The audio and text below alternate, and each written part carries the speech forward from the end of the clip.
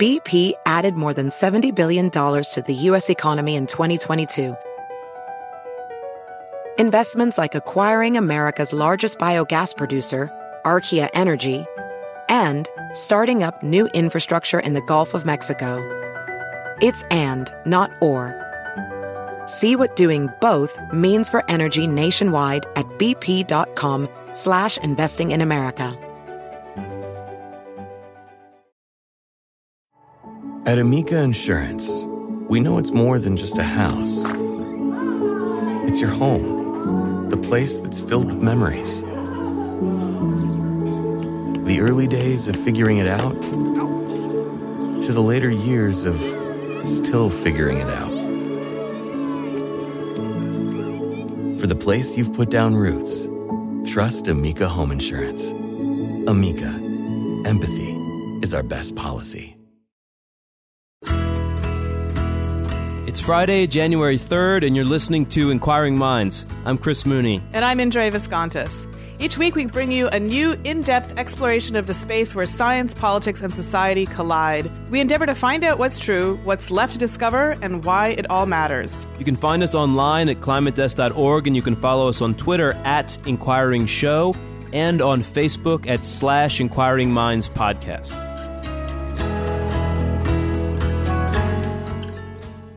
So this week I interviewed actor, writer, director, and producer Mark Ruffalo, who is now most famous for his portrayal of Bruce Banner, or the Hulk, in the latest series of Marvel films. But he made his acting career playing roles in a wide variety of critically acclaimed and thought-provoking indie films, like Eternal Sunshine of the Spotless Mind, The Kids Are All Right, and You Can Count on Me, to name just a few. His films have often touched on social issues like same-sex marriage, alternative lifestyles. So essentially, his characters show us how we craft our self-identity in terms of our memories, our values, and our behavior. So maybe it's not so surprising that he's also made waves as an activist. He's worked to stop the process of hydrofracking near his own home, and most recently he became the spokesperson for Put Solar On It, which is a campaign to encourage the use of solar energy. Here's what he had to say about the current state of the energy industry. Long gone are the days where we just stick a straw in the ground and beautiful concentrated carbon comes bubbling to the surface. And now we've engaged in this new era of energy extraction, which is extreme, which is using unconventional methods to extract this carbon, hydrofracking, mountaintop removal, tar sands, bitumen development, and deep sea drilling. And all of these new extraction methods pose much greater and more significant environmental risks. So listening to this, I just had to say, he's so right. I mean, it's probably the number one environmental and energy story of our time, next to climate change and the growth of clean energy, is all of the new ways that fossil fuel companies have come up with. And they've done it so fast. It's like been the blink of an eye. All these new ways of getting energy because the low-hanging fruit is gone. That's the story in the energy industry. So what are they going to come up with? And this is what they're doing. Yeah, one of the things that I was really impressed with him about is the fact that he's not just really passionate about this cause. He's really also very well informed, and he digs into the science of it, and he respects the fact that you need to understand the science behind the cause in order to most effectively, figure out how to bring it to light. So I was really impressed with just how much he knew about this issue, and how it's informed his decision making and what he's chosen to do about it. Yeah, seconded by me. Absolutely. But before we get to the interview, Chris, you had a piece that you wanted to chat about to put things into context. So let me see if I've got this right. President Obama has successfully inserted climate change into the national conversation by talking about it at, some of his speeches, State of the Union addresses, etc. But at the same time, he seems to be backing hydrofracking. Well, and so what I wanted to draw attention to is Suzanne Goldenberg, who writes for The Guardian, one of our partners, great environmental writer, did a marvelous job of putting last year, 2013, into perspective from the angle of what happened in climate, what happened in energy, what happened in the environment. And I just wanted to go over what she had to say because I think it puts your interview with Mark Ruffalo into important context. So what she points out is there really was real progress. It was a good year in many ways on climate. Particularly, President Obama finally took a stand. He was terrified to even talk about the subject for some 2 years. That changed. He took a stand and he directed the Environmental Protection Agency to really do something. And, the wheels are in motion. Meanwhile, we saw climate change actually turn out to be a winning political issue in the state of Virginia. This is something we covered in our interview with Michael Mann. And renewable energy in the U.S. continues to grow and grow and grow. So all this is good news. But then if you shift to this other set of issues that Ruffalo highlights, getting energy in these newer, riskier ways, that's where all the tensions are. And on those topics, the tensions just increased in 2013. We had all kinds of new research published about new risks of fracking, not even the old risk. We thought it was just water contamination. Now we're worried about fugitive methane. Now we're worried about earthquakes. And a lot of new science is coming out on this. Meanwhile, a lot of environmentalists getting increasingly frustrated with President Obama because he wants an all-of-the-above energy approach that includes fracking and natural gas. And when it comes to tar sands, another thing that Ruffalo highlights, they're still not sure what he's going to do or not going to do on Keystone XL. So that's where all the controversies are. So we made progress in some ways, but we opened up a whole new sort of can of worms also. Yeah, I think, a lot of people find his politics a little bit frustrating because he often does seem to wait and to act. He's been criticized for that in a lot of different situations. And certainly with the Keystone pipeline, that's something that I think we all thought there would be an answer to much sooner. It's a complicated issue. And, it's part of me wants to stay away from some of these debates because I feel like the science is so new and it's constantly changing and it's really hard to keep up with, these very fracturing debates. Well, and also, it's a debate between two groups of people, both of whom I think are very well informed. Let's put it this way. There's a very colorable case advanced by serious people like Michael Levy of the Council on Foreign Relations in defense of the all-of-the-above energy strategy. There's a lot of arguments in favor of it. There's also very articulate people, Bill McKibben, Mark Ruffalo, people who are saying, no, we need to go all the way to solar and wind and renewable. We need to go there faster. There is no bridge, from natural gas. So, it's and I don't think we know fully how it's going to shake out, but it's becoming the big environmental tension. So I guess one thing that is, as you mentioned, is a good thing is that we are shifting away from simply denying the fact that climate change even exists or might be associated with the activities of man, and moving towards how that might be happening and what we can do, what we need to do in order to stop it. So with that, let's take a short break and come back with my interview with Mark Ruffalo. This is Inquiring Minds producer Adam Isaac. This is our first show of 2014, and I want to start it with a huge thanks to everyone who has listened to, shared, or otherwise supported us since we launched in September. We've come a long way in just 15 episodes. Last week, we passed 250,000 downloads, which just blows me away. If you're new to the show, make sure to check out some past episodes. We've got shows that range from talking to a woman, Marcia Ivins, who spent 55 days in space, to Sylvia Earle, who spent almost a year underwater. From particle physicist Simon Singh talking about The Simpsons to psychologist Jonathan Haidt explaining why your political opponents hate you. We have big plans for 2014, so stay tuned. And from all of us here, thanks for listening. Welcome to Inquiring Minds, Mark Ruffalo. Thank you, Indra. I'm really happy to be here. We're delighted to have you. And because the Climate Desk, which is our sort of mother organization, is really interested in global warming, we wanted to start off the conversation by talking about the nonprofit that you've started and the reasons behind it. So in 2010, you founded a nonprofit called Water Defense. And from the website, it says that the organization works to create a world where water is safe to drink, a world where the oceans don't rise and the economy is powered by clean, sustainable sources of energy. So what moved you to start this organization? Well, my deep involvement in this whole question, and this whole kind of movement started in a little town called Callicoon in upstate New York, of all places. And two things were happening concurrently.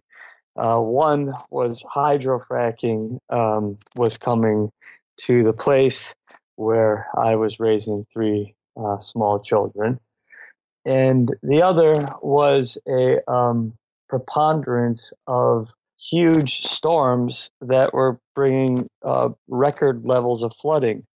In a 10-year period, I had seen the 50-year flood, the 100-year flood, the 250-year flood, and the 500-year flood. When someone says the 50-year flood or any other number higher than that, what they mean is that flood's only supposed to come every 50 years. And we were being inundated by one flood after the next that was breaking all annual records for since the beginning of time. And it was happening in a very short period of time.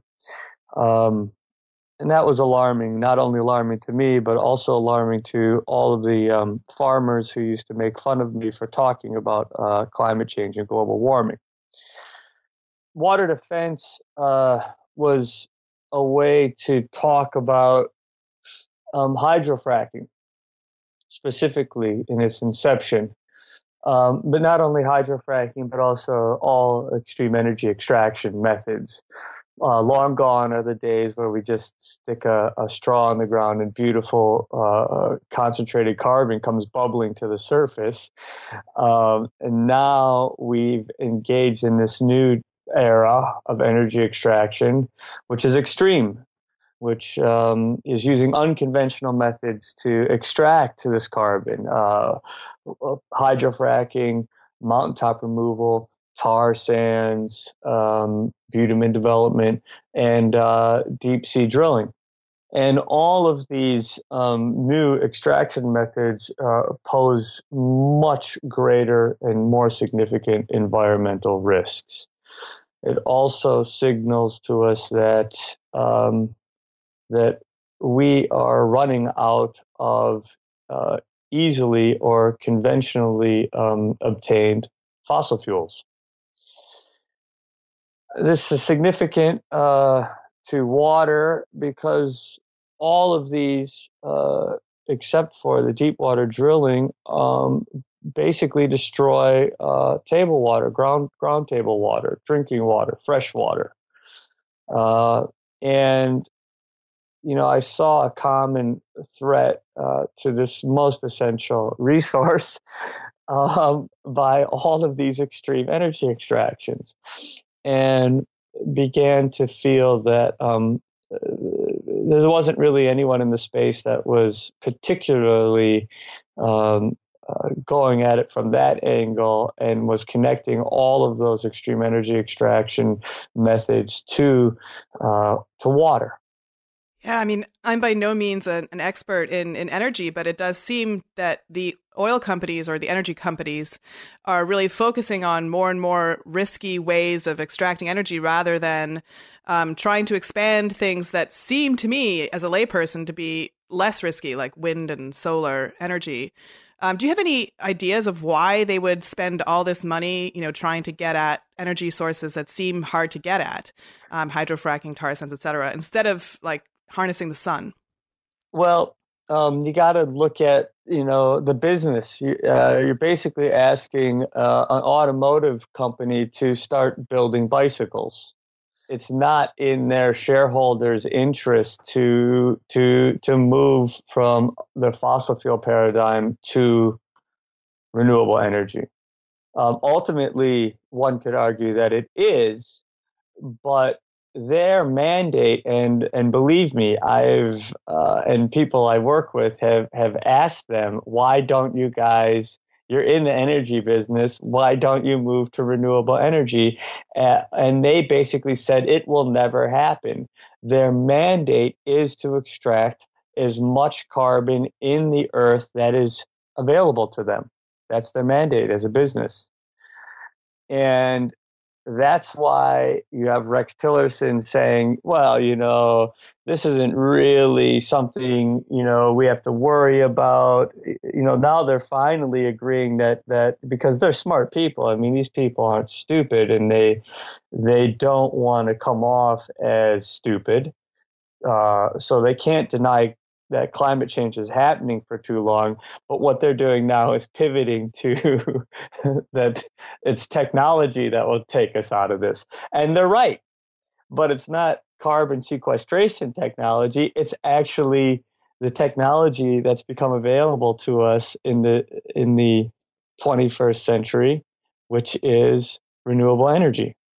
And this technology has oddly and ironically been given to us by a beautiful fossil fuel industry that gave us this concentrated carbon for 70 years, 100 years.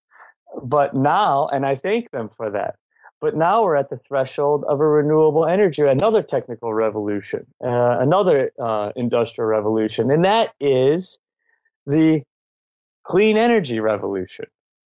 And the abundance that it promises us once we make that transition. But we have a legacy industry, the fossil fuel industry, that's doing everything they possibly can to keep that from happening. But the writing's on the wall. This transition is going to happen with or without them. It's going to happen for us, whether we do it gracefully and with some will, or we do it kicking and screaming, but it's going to happen.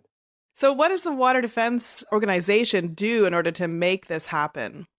Well, water defense, the way this has been happening and what, the revolution that happened in New York State, as far as how the environmental movement moves forward, the future of the environmental movement is kind of based on the model that happened in New York. The great secret of the environmental movement and the great sort of good news and good story and positivity is coming out of what happened in New York in the hydrofracking fight.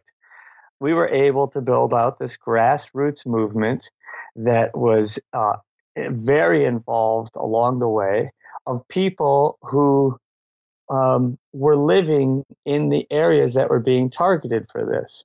And the way we were able to do that is through this vibrant, beautiful thing, that democratizing tool called the internet.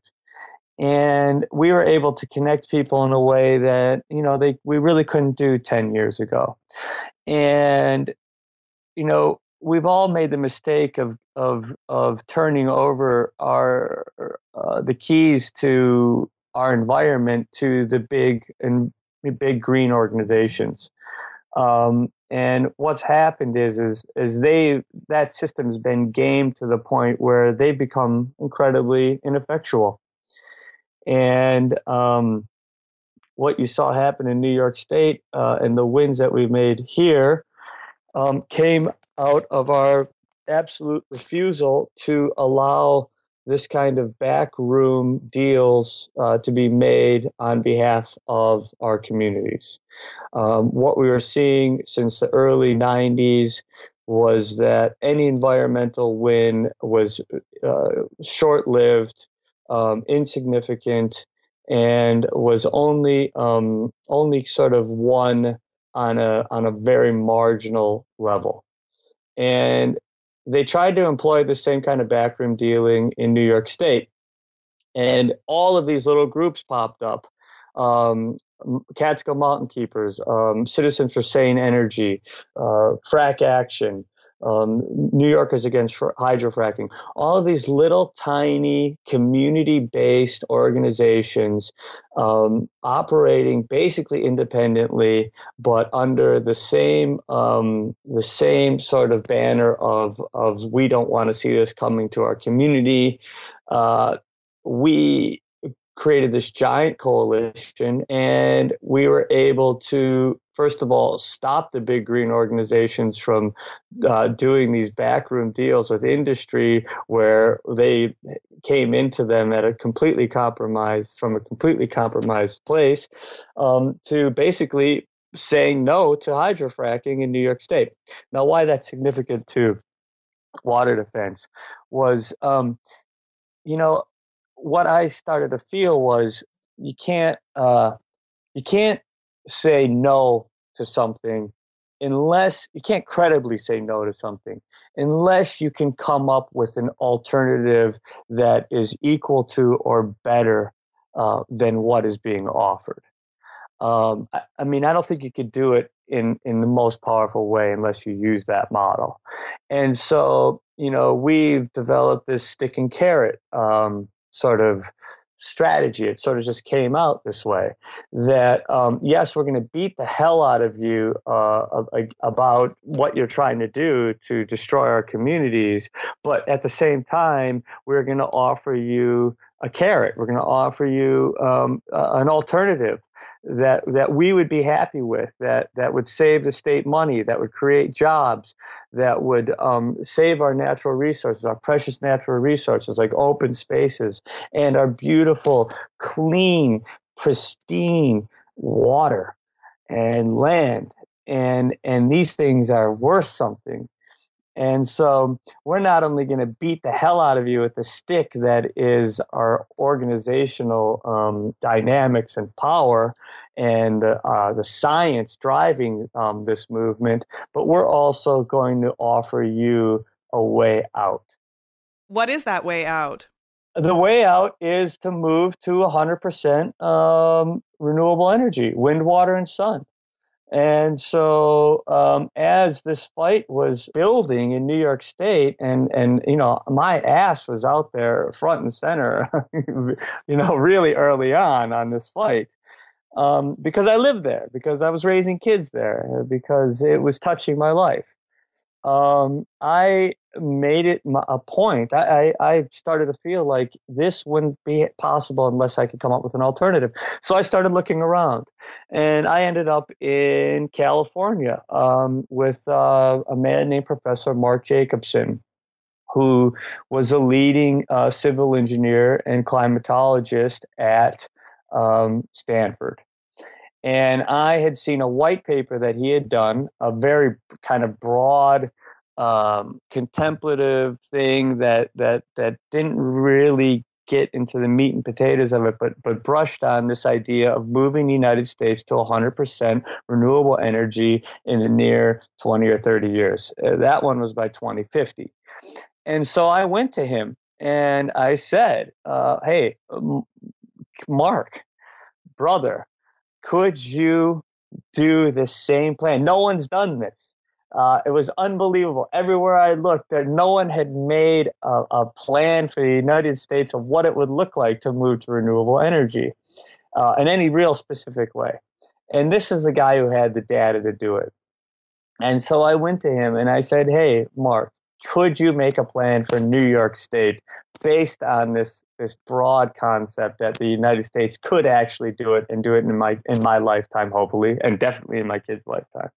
And he said to me, well, I'm in midterms right now. This is a very intriguing idea, but I don't have time. Maybe I could write you a couple paragraphs. I said, listen, buddy, I'll take anything. The next day in my email box, I had 40 pages of what now is the feasibility study on moving New York State from fossil fuels to 100% renewable by 2030. And that has been vetted. It's been published in Scientific America. And now we are working on 50 plans for 50 states. Wow. That's amazing. And so is that... It's historical. Yeah. Does your foundation actually fund some of the work, or are you more interested in distributing the information? water defense is more on the stick side of the work I'm doing here, and more focused on the water basically. But I started another organization with a lot of other people, Mark Jacobson being one of them, called the Solutions Project. And the Solutions Project, which is the solutionsproject.org, is basically these plans and how to get them, how to accelerate our inevitable move to renewable energy by using science, culture, and business together. And we are about to drop 50 plans for 50 states. We have New York, California, Washington right now on deck. And in the next few months, we will be dropping 50 plans for 50 states. And these are plans that are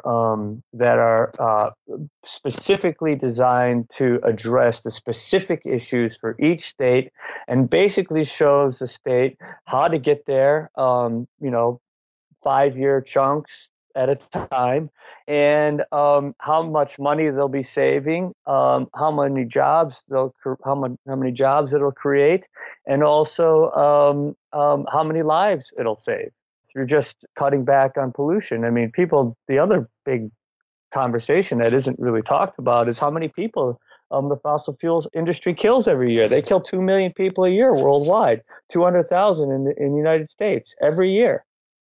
Do you mean in the process of extraction or some? No, just using fossil fuels, just the use of fossil fuels. Some of that is extraction, and what is from black lung to accidents that happen, to explosions, to all those things, and then a lot of that is just what's killing people with asthma, with heart disease, with lung disease. That's a real number, and that anyone could Google this and see that there's 2 million people dying a year from fossil fuels, from our use of fossil fuels, from burning fossil fuels. You don't hear any stories of solar panels being lethal. No, a spill for a solar panel is a sunny day. I was just the other night, I was rewatching Rain Man, and it's an older movie, and yet there's this one scene where they're driving along, a highway, and there's this huge wind farm. And it made me realize, these wind farms have been around for a long time, especially in California, yet they don't seem to be growing. And so I wanted to ask you, is part of, and I've heard, people say, look, I don't want to, it ruins the view and it ruins the landscape in terms of the aesthetics. Have you had people talk about, whether or not aesthetics are something that we should even be thinking about with these alternative uses? I mean, it seems like obviously, the risk and the costs of extracting fossil fuels, the costs of just the aesthetic look of these other energy sources shouldn't compare. But is that an argument that you're hearing from people? Well, yeah.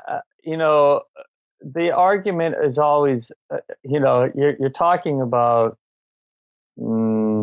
sort of progress as far as what we need, what we're using, what our appetite is for energy, and then the negatives of that. Now, you have people say, hey, listen, if you want to turn the lights on, then, some people's water is going to have to suffer. Some areas are going to have to be industrialized. Some people's air is going to have to suffer. That's just the cost of modernity. So they've been giving us that argument. We might just have to go to war. If you want energy, then we're going to have to go to war. It's just the way it is. Grow up, you little crybaby. Now, we've been told that for many, many years about fossil fuels. And, people are pretty willing to accept it for the most part. As long as it's not happening to me, I like to turn my lights on. Sorry. What's a little war here and there?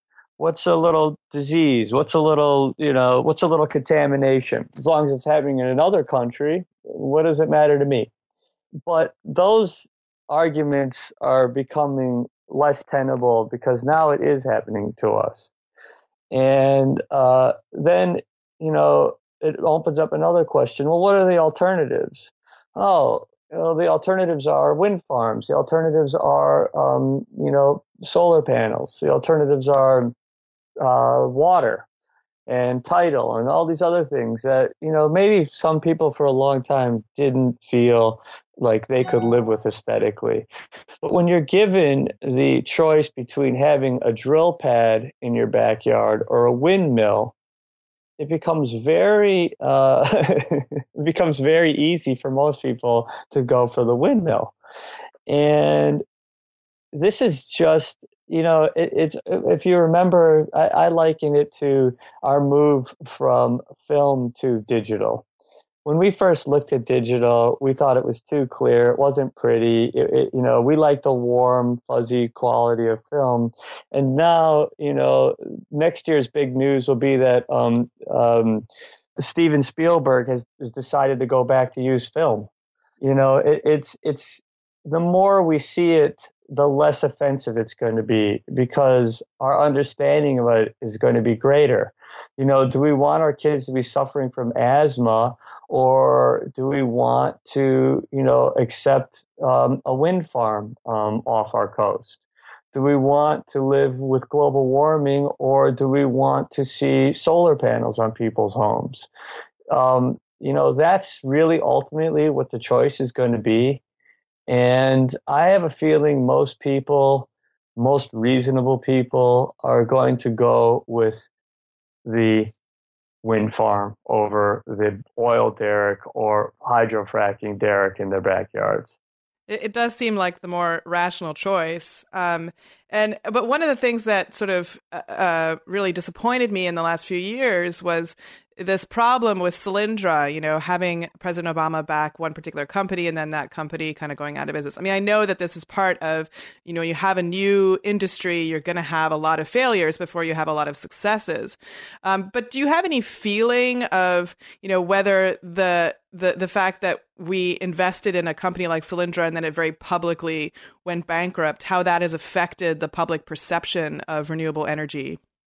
It was no, I don't think it did in some regards, as a nice little item that could be used as a political football, and it was used, I'm not going to lie to you, it was used effectively, but no, those things tend to, it's like Bush coming out and saying the Terry Schiavo case was this kind of the Waterloo of the liberal class, and yeah, it was used effectively for a short period of time, but it ended up being an embarrassment. It ended up being completely ineffectual over the long run, and it's the same thing with Solyndra. The fact of the matter is, we've been subsidizing the fossil fuel industry for 70 years. It's cost us $700 billion. And all we've seen is the price of fossil fuels going up and up 12% above inflation every single year. In direct opposite, as far as solar goes and wind goes, every dollar we've spent in those industries, we've seen the cost come down and down and down. There's a lot of really wonderful graphs that display this phenomenon. And you can only foist the lie that that solar's expensive, that it can't be done, that it's a boondoggle for our nation for only so long before reality catches up with you. The reality is we have been giving the fossil fuel industry a free ride for 70 years. Some would argue that that's been a good thing. The fact of the matter is that the price that we actually pay for carbon fuels is probably triple what we're actually seeing at the pump and on our energy bills.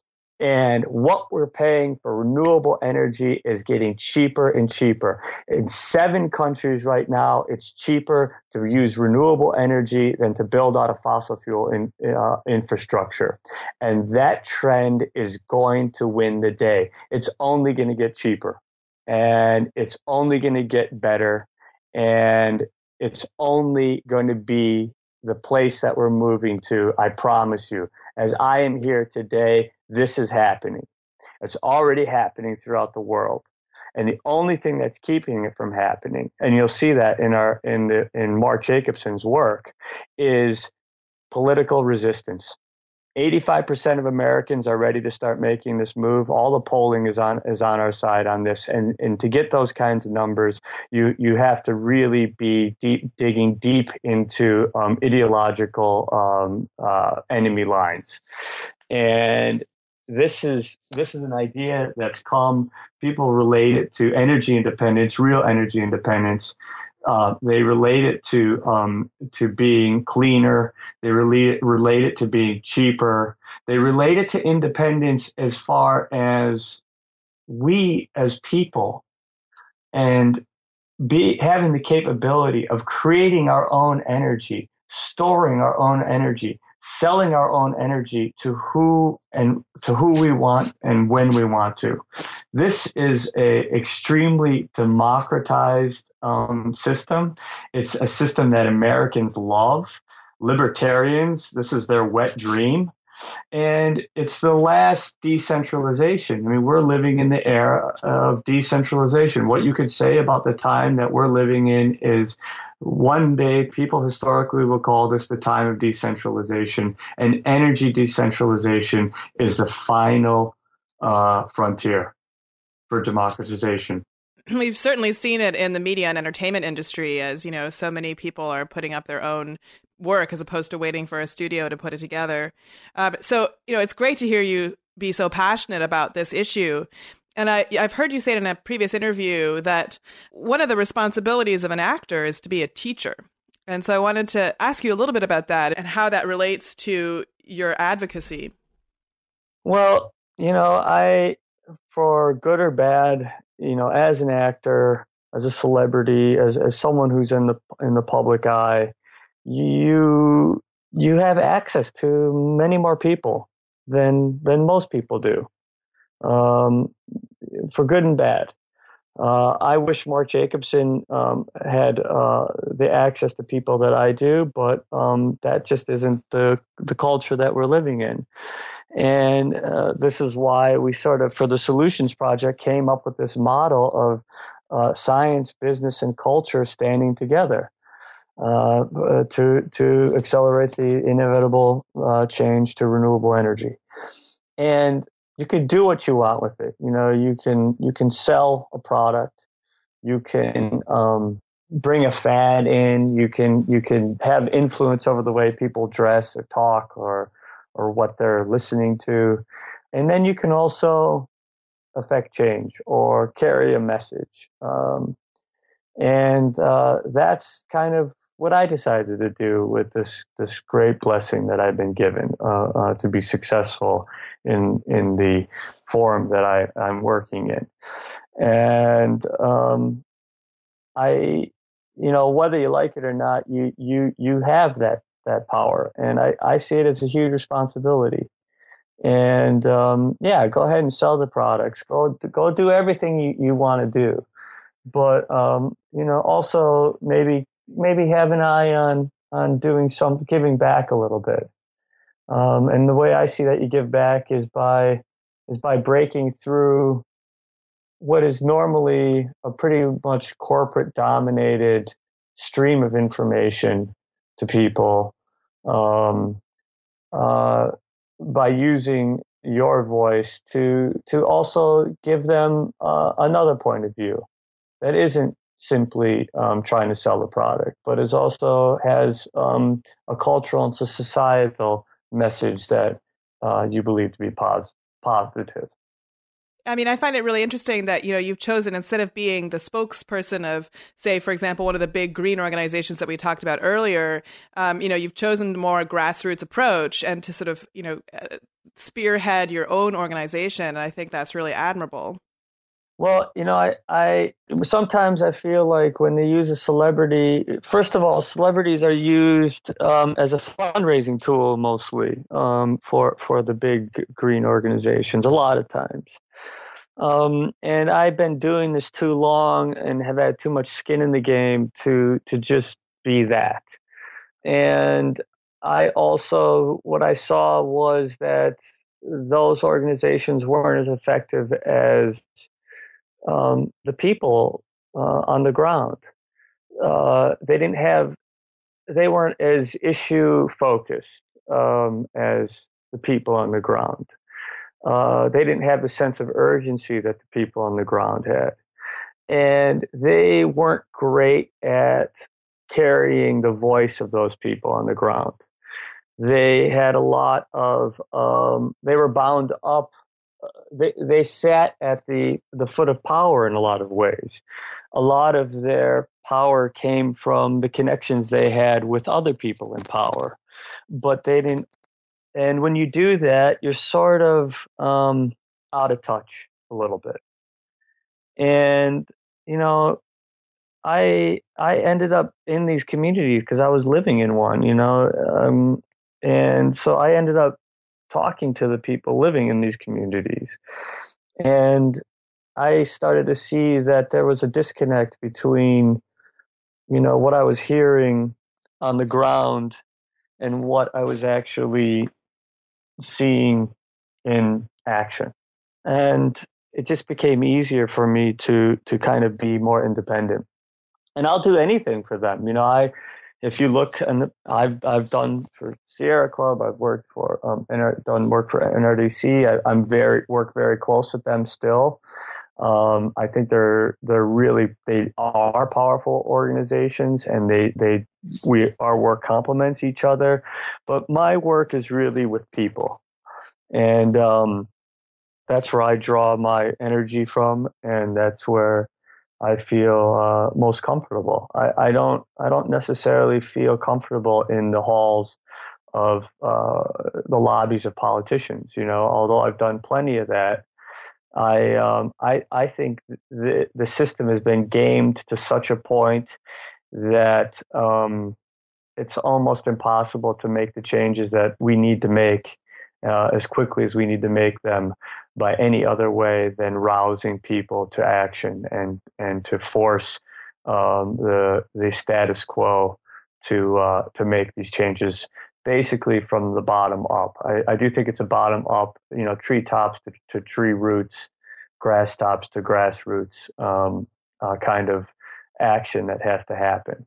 And so my place in that huge network of so many people. I'm just a small, tiny piece of this incredibly complex movement that's happening all over the world, not just here in the United States. And that's where I find my place in it. We often talk on this show about how we want the role that science plays in informing policy to get larger and larger, that it's important for us to look at science when we're trying to make policy decisions. Hello. But I also think that art has a big role to play too, because art can change hearts and minds in some ways much more easily than or much more quickly than some dry scientific fact. So, I mean, do you see a trend, or do you see a direction in which we've seen some documentary films, for example, that have been very successful in the last decade in terms of informing people about issues of inequality or race or the environment. Do you see a role for yourself as an artist in terms of producing a work that could also change minds? Yeah, I do. And, I've been mulling it over. An issue's got to mature to a place that story can be told without it being smacking as a polemic. A great example of that is The Kids Are All Right. Now, that movie, I think, had a significant place in the culture, and at a point when the culture was ready to hear it. That's the way art works. Art sort of comes on out of the culture, and you'll have some things that are ahead of their time, that are sort of the harbinger of what's to come, and then you'll have tipping point pieces of art that all of a sudden the culture is ready to hear this message focused in this particular story in this way that that's released into the world.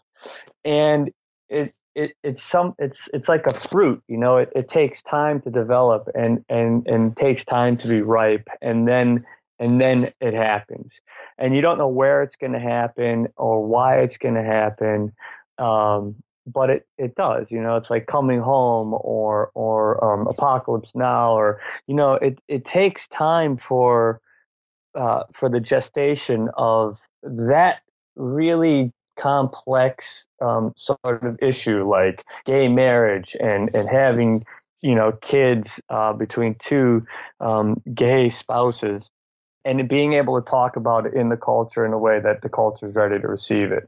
And I feel this is going to go the same way. I can only hope that I'm part of it.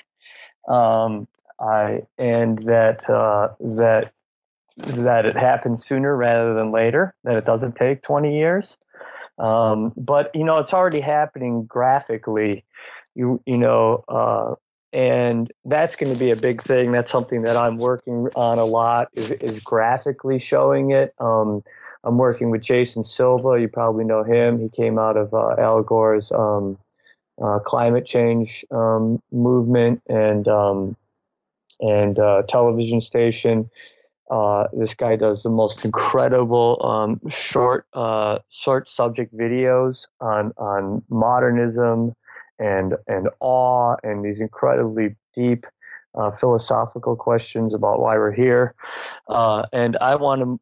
We're partnering to do some stuff on this beautiful concept of the abundance that will be manifested to us once we move to renewable energy.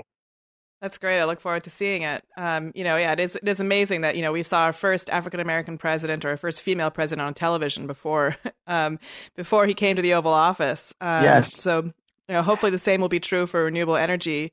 So what do you think the environmental movement is missing in terms of its message? Why isn't it getting its ideas across? We're not getting the messaging about how wonderful a world we're going to be living in when we make this change.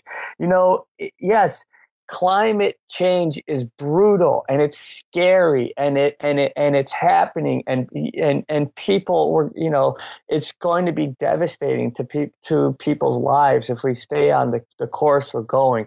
But on the other side of that, which the environmental movement hasn't done a great job of doing, is talking about the beauty of making this change, what it will mean in our lives, the fact that we won't have to send people to their deaths in these long rolling wars to protect our energy interests abroad. Those people will stay here in the United States with their families. Trillions and trillions of dollars that we spend to engage in those conflagrations throughout the world will stay here and go to our schools.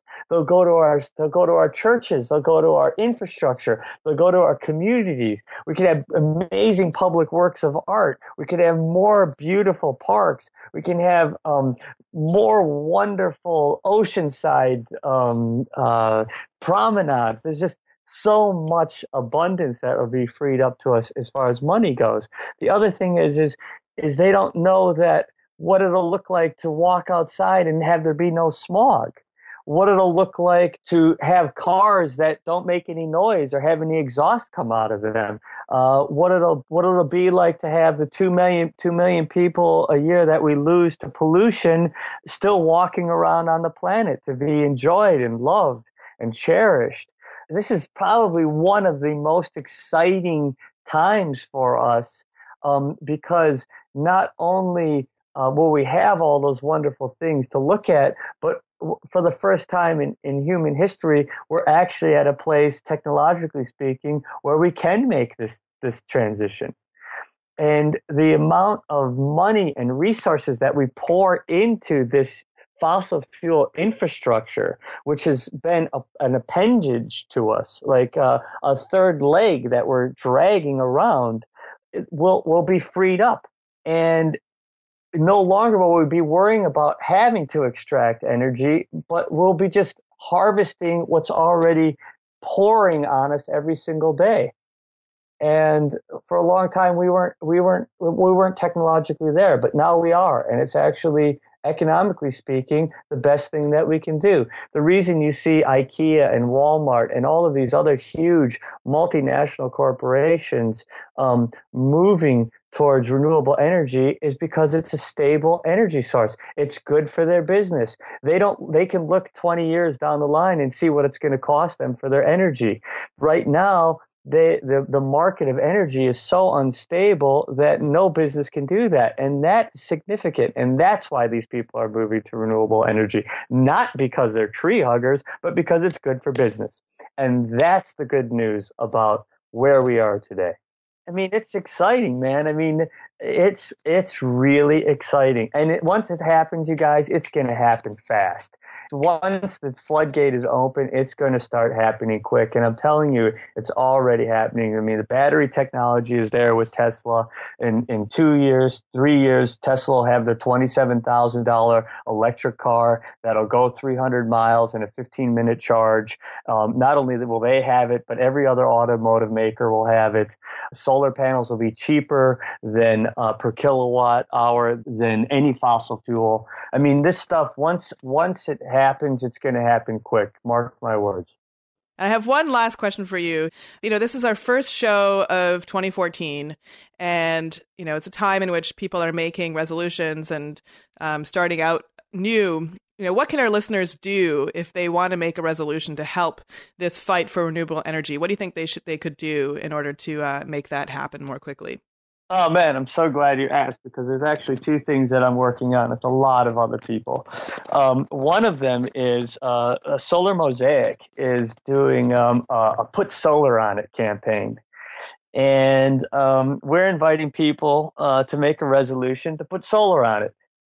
Anywhere in the United States, anywhere in the world. And Solar Mosaic, which is they figured out how to crowdsource fund renewable energy projects, will finance this thing for you.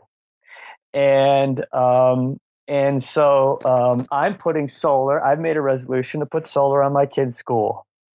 You can make a resolution to put solar on your garage, on your house, on your kid's school, on a community center, on your business, on your anything you can put, anything that has a roof or a little spit of land that gets a little bit of sun. We'll put solar on it for you. And what it is it's a toolkit to find the site, see if it's solar worthy. Solar Mosaic will put you in touch with the people who will put it up there, and Solar Mosaic will finance it for you through crowdsource funding. This is a way for people to really begin to make the change to 100% renewable. And that's available to them at www.putsolaronit.org, or you could go to Solar Mosaic's website or Mosaic's website. And the other thing is this really cool thing that came out of Joe Gantz, the documentary filmmaker's beautiful teaming brain, was to do 100%. It's called the 100% resolution. And we're going to be kicking off a little social media campaign with myself, hopefully some other cultural people, figures, and a bunch of little organizations to do 10 things. We'll give you a list of 10 things to do to move towards 100% renewable. And it's 100% renewable resolution. And so we'll be tweeting out things, from changing a lot of this stuff goes across the board. I mean, simple things like composting is actually moving towards 100% renewable energy. Changing your light bulbs to LEDs by cutting back on the energy you use, which will be a big part of making that change. To putting solar on it. To not driving your car 4 times a week, to making commitments to use your bike, to use public transportation, to not fly for a certain period of time, to not eat meat for a certain period of time. And what we'll do is we'll tweet these out. We'll put them on our websites. We'll put them on our Facebook, and people can choose from a whole list of things with a whole list of organizations to do something to make this inevitable change. Well, that's great. Those are very concrete, doable resolutions. So thank you for those, and thank you very much for being on Inquiring Minds, Mark Ruffalo. Hey, my pleasure. I love talking to you guys, and I love your show. So, Andre, I really love this interview. It's a great interview, and you did a wonderful job of it. And I'm so impressed, not only with how much Mark Ruffalo has mastered energy policy, but also with the really inspiring part of the interview where he does something that I think is extremely rare, which is that he helps us visualize that which is, stunning and inspiring and even kind of beautiful about a clean energy future. And he's right that that's a really winning message. It's not a message that we hear enough of. And maybe too many scientists and even too many activists are down in the weeds and the details and all the numbers and all the, joules and kilowatt hours and everything. And they're not actually seeing the big picture on the horizon. And I love that as an actor and artist, maybe he can do that. Yeah, I love that part too. And I have to say that I'm very proud of myself for avoiding any Hulk jokes through the entire interview. I did not make any jokes about the Hulk. And, I'm going to renege a little bit on that and just say, he's now most famous for playing this really angry character. But so many of his roles in the past have been people that have this kind of, optimism. And so it sounds like that really that's really the core part of his personality. And I think that it's something that we can learn from, because so often when we talk about environmental issues, it's the negative, it's the negative, it's the negative. And really that doesn't move people to act as much as the promise of something really positive. So I hope he's successful very soon at reframing this conversation. Yes, you cannot focus on the negative. That's what, which Jedi told Anakin Skywalker that. Don't focus on the negative. Okay, so now we've had our nerd moment for the show. So just to remind our listeners, those of you that do want to get involved, the websites that he's mentioned that I think are definitely worth, going to and becoming active on. One of them is called joinmosaic.com/put solar on it. And you can go there and you can figure out how to add solar to your life. And then, of course, there's his own foundation, which is waterdefense.org. So joinmosaic.com/put solar on it and waterdefense.org. So that's it for another episode, and I want to thank you for joining us for this installment of Inquiring Minds. To find us online, visit climatedesk.org. You can also find us on Twitter at Inquiring Show and on Facebook at /Inquiring Minds Podcast. Inquiring Minds is produced by Adam Isaac in cooperation with Climate Desk, a journalistic collaboration that includes The Atlantic, the Center for Investigative Reporting, The Guardian, Grist, Mother Jones, Slate, Wired, and The Huffington Post.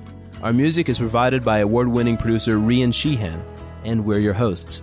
I'm Chris Mooney. And I'm Indre Viscontis.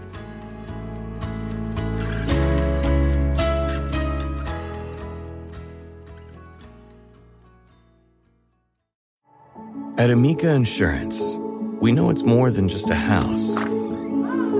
It's your home, the place that's filled with memories. The early days of figuring it out, to the later years of still figuring it out. For the place you've put down roots, trust Amica Home Insurance. Amica, empathy is our best policy.